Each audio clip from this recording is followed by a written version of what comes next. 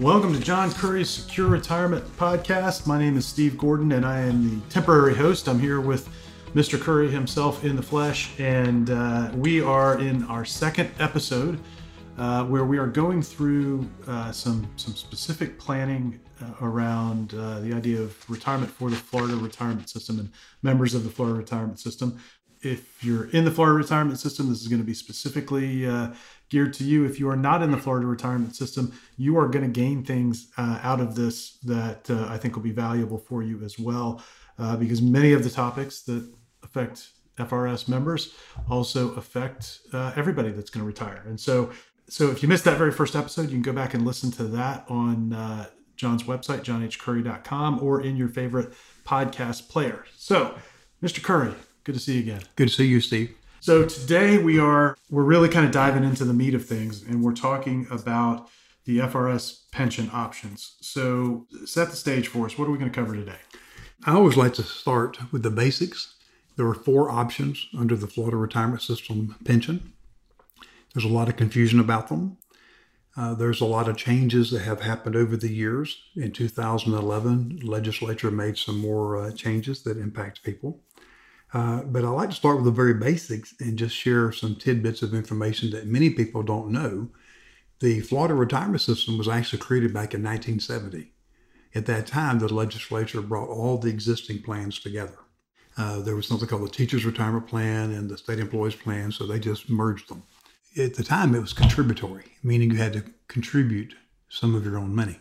1975, it became non-contributory, meaning the state of Florida totally funded everything. And I remember talking with people that I've known for years in the Florida retirement system, including my dad, saying, wow, this is fantastic. I don't have to pay anything into it. And then in 2011, that changed. And employees now have to contribute 3%.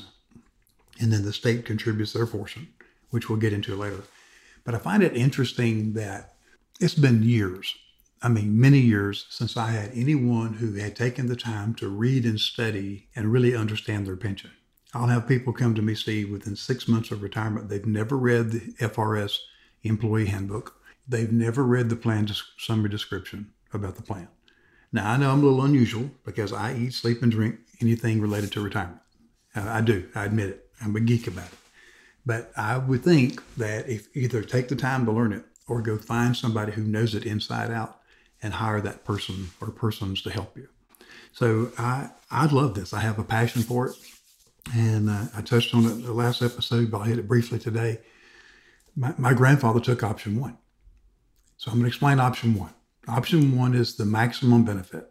You get that check for as long as you live. The day you die, it dies with you. So my grandfather died. That pension died. My grandmother got no more money for the rest of her life until he's almost 95. So that's an expensive option if you don't live a long time. I'll go ahead and cover all 4 and I'll come back to them. Option 2, a little different. It also is a lifetime benefit, but it has a 10-year guarantee. Life to the employee, 10 years to the beneficiary. So had my grandfather taken that one, he died about 5 years into retirement. My grandmother would have gotten the income 5 more years, and then it would stop. Option 3 is joint with 100% to the survivor. That's what my dad took. My dad took that option. So it's less income. He had about 15% less income than he could have had with the top one, maximum. I want to stop you right there. Talk about this a little bit, because I know the experiences of both your father and your grandfather really are what drove you to do what you do today. As I listened to it, it sounds like your grandfather took one option. Your father probably looked at that as an example of what not to do and went completely the opposite, 180 degrees. He did, totally opposite. And that was a little bit problematic as well. And share a little bit about that story and maybe why just looking at the surface can create problems. Well, I'm going to be as simple and direct as I can.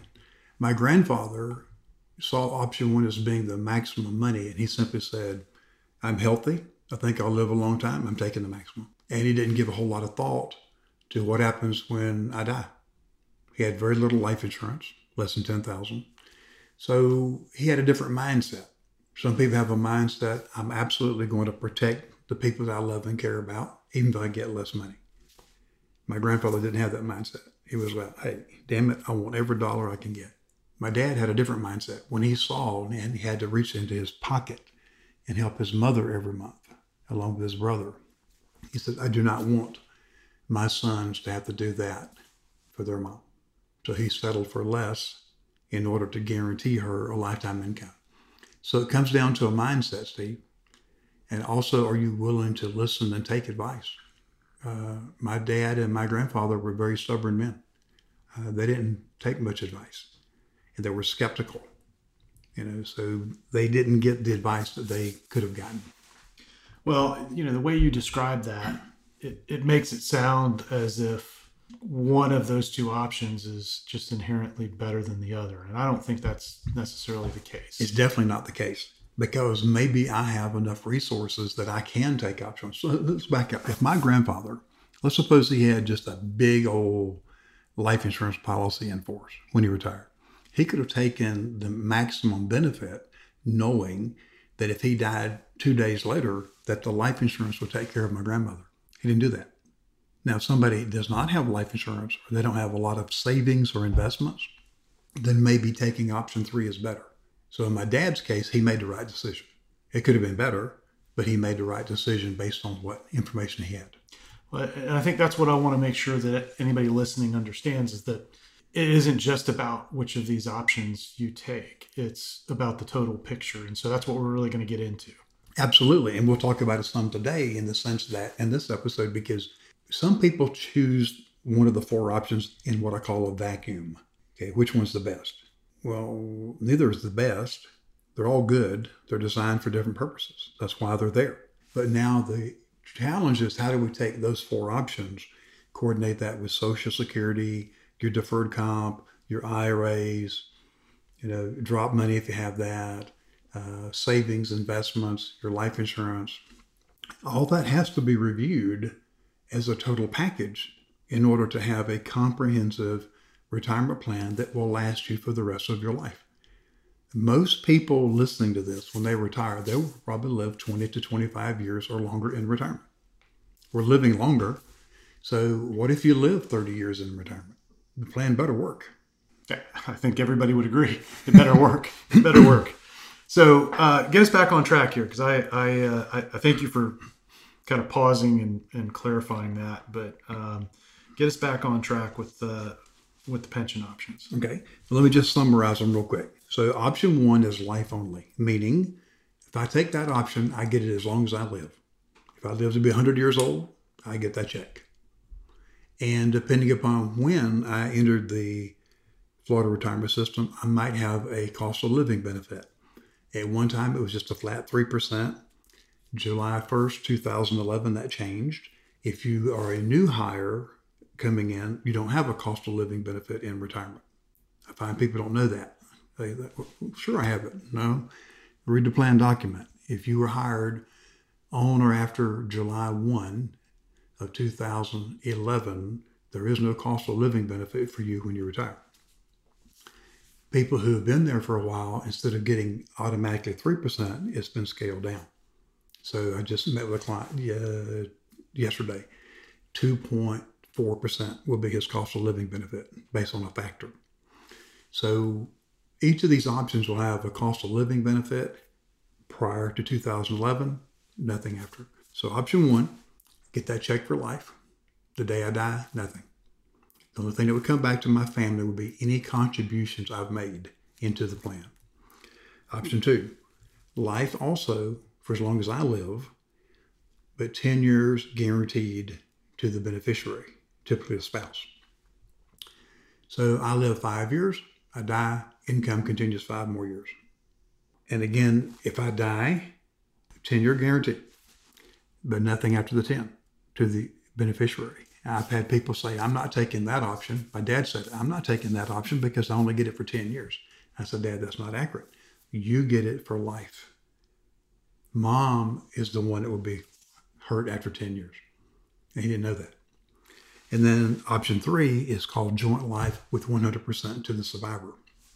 So my dad took that option. So the check he was getting, lifetime, the day he died, that same dollar amount continued to my mother until she died. When both die, there's nothing left. So it's all gone. because the state of Florida is investing that money to guarantee income streams for 2 lives. And then the fourth one is joint life with 2/3.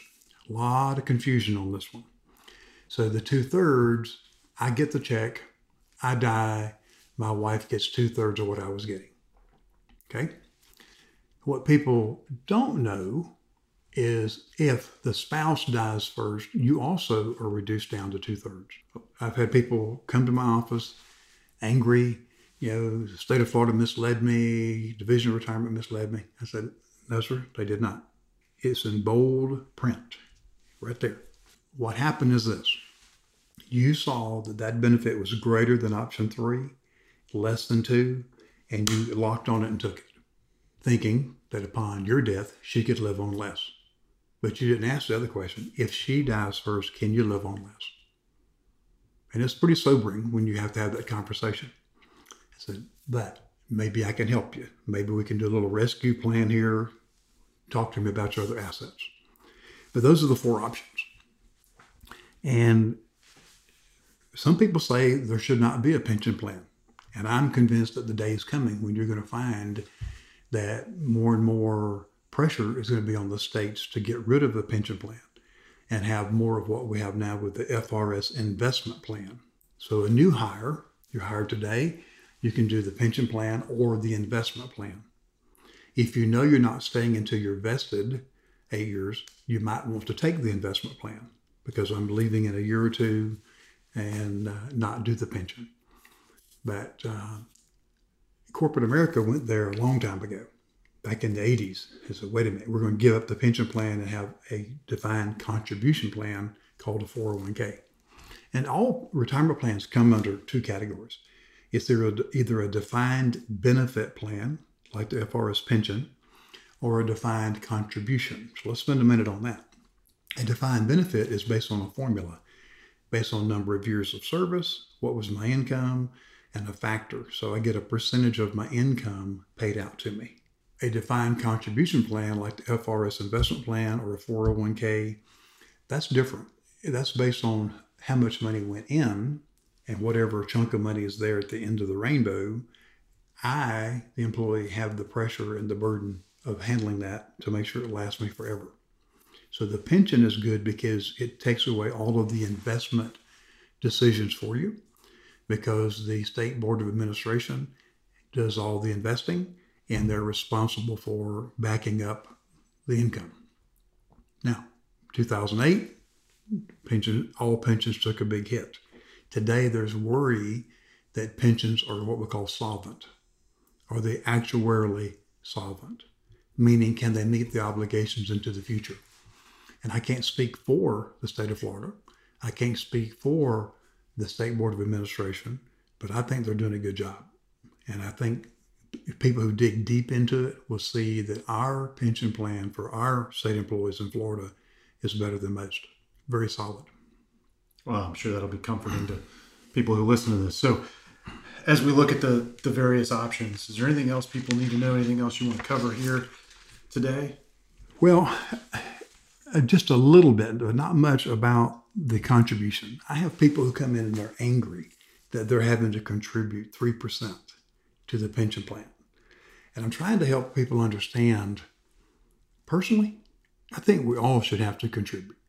You got to have a little bit of skin in the game, is the way I see it. But it's so easy if you've not done something and all of a sudden you have to pay into it, we complain. We all do it, But just understand that that's just another way of making sure the plan is more solvent to take care of not only you, but the people behind you. It's important. And I would say this, final thoughts on this topic would simply be, I have in front of me right now the plan document. It's very complicated. I mean, there's formulas for what percent do you get when you retire, should you retire early? Should you wait until the maximum? And it's not unlike Social Security when we get to that. But I would simply say, Steve, that it's not just looking at 4 numbers on a piece of paper when you get your estimate and say, oh, I'm going to pick this one. You can do that. I think that's a mistake. it should be part of a comprehensive retirement income plan, not just a retirement plan. And I like to do what I call a retirement rehearsal for my clients. We take every stream of income you've got, we put it into our model, we project you out to age 100 and see how it looks. I think that's a better approach, but each person has to make their own choice. I want to do two things here before we wrap up. Okay. One, I want to give folks a little bit of a preview for what's coming next. Okay. And I also want them to know how to get in touch with you if they've got questions. So what do we have coming next in the series? Well, I think the next thing we want to cover is going to be, should you defer money? Should you be in the deferred compensation plan, sometimes called a 457 deferred comp, or 403B if you're in a school teacher or the university system? I think it's going to be fun talking about what happens in the future. You know, we're all programmed to think that when we retire, we'll be in a lower tax bracket. So I want to talk about some of that. Okay, great. That's perfect. So we'll cover that next time. Where can folks get a hold of you if they've got questions, if maybe they're having to make these decisions right now? Well, they can reach me at my office at 850-562-3000. I'll repeat that, 850-562-3000, or the website, johnhcurry.com, johnhcurry.com. Perfect. Well, my friend, thank you again for sharing a little bit of your insights and wisdom with us. And we will be back, folks, with another episode in this series talking about deferred compensation. Doesn't get any more exciting than that, does it? Well, it's nice to have the compensation, and you're going to need it deferred so you can enjoy it later. That's right. That's right. All right. Thanks, everyone. If you'd like to know more about John Curry services, you can request a complimentary information package by visiting johnhcurry.com/podcast. Again, that is johnhcurry.com/podcast. Or you can call his office at 850-562-3000. Again, that is 850-562-3000. John H. Curry, Chartered Life Underwriter, Chartered Financial Consultant, Accredited Estate Planner, Masters in Science and Financial Services, Certified in Long-Term Care, Registered Representative and Financial Advisor of Park Avenue Securities, LLC. Securities products and services and advisory services are offered through Park Avenue Securities, a registered broker-dealer and investment advisor. Park Avenue Securities is a wholly owned subsidiary of Guardian. North Florida Financial Corporation is not an affiliate or subsidiary of Park Avenue Securities. Park Avenue Securities is a member of FINRA and SIPC. This material is intended for general public use. By providing this material, we are not undertaking to provide investment advice for any specific individual or situation or to otherwise act in a fiduciary capacity. Please contact one of our financial professionals for guidance and information specific to your individual situation. All investments contain risk and may lose value. Past performance is not a guarantee of future results. Guardian, its subsidiaries, agents, or employees do not provide legal, tax, or accounting advice. Please consult with your attorney, accountant, and/or tax advisor for advice concerning your particular circumstances. Not affiliated with the Florida Retirement System, the Living Balance Sheet, and the Living Balance Sheet logo are registered service marks of the Guardian Life Insurance Company of America, New York, New York, copyright 2005 to 2020. This podcast is for informational purposes only. Guest speakers and their firms are not affiliated with or endorsed by Park Avenue Securities or Guardian, and opinions stated are their own. 2020-110011 expires October 2022.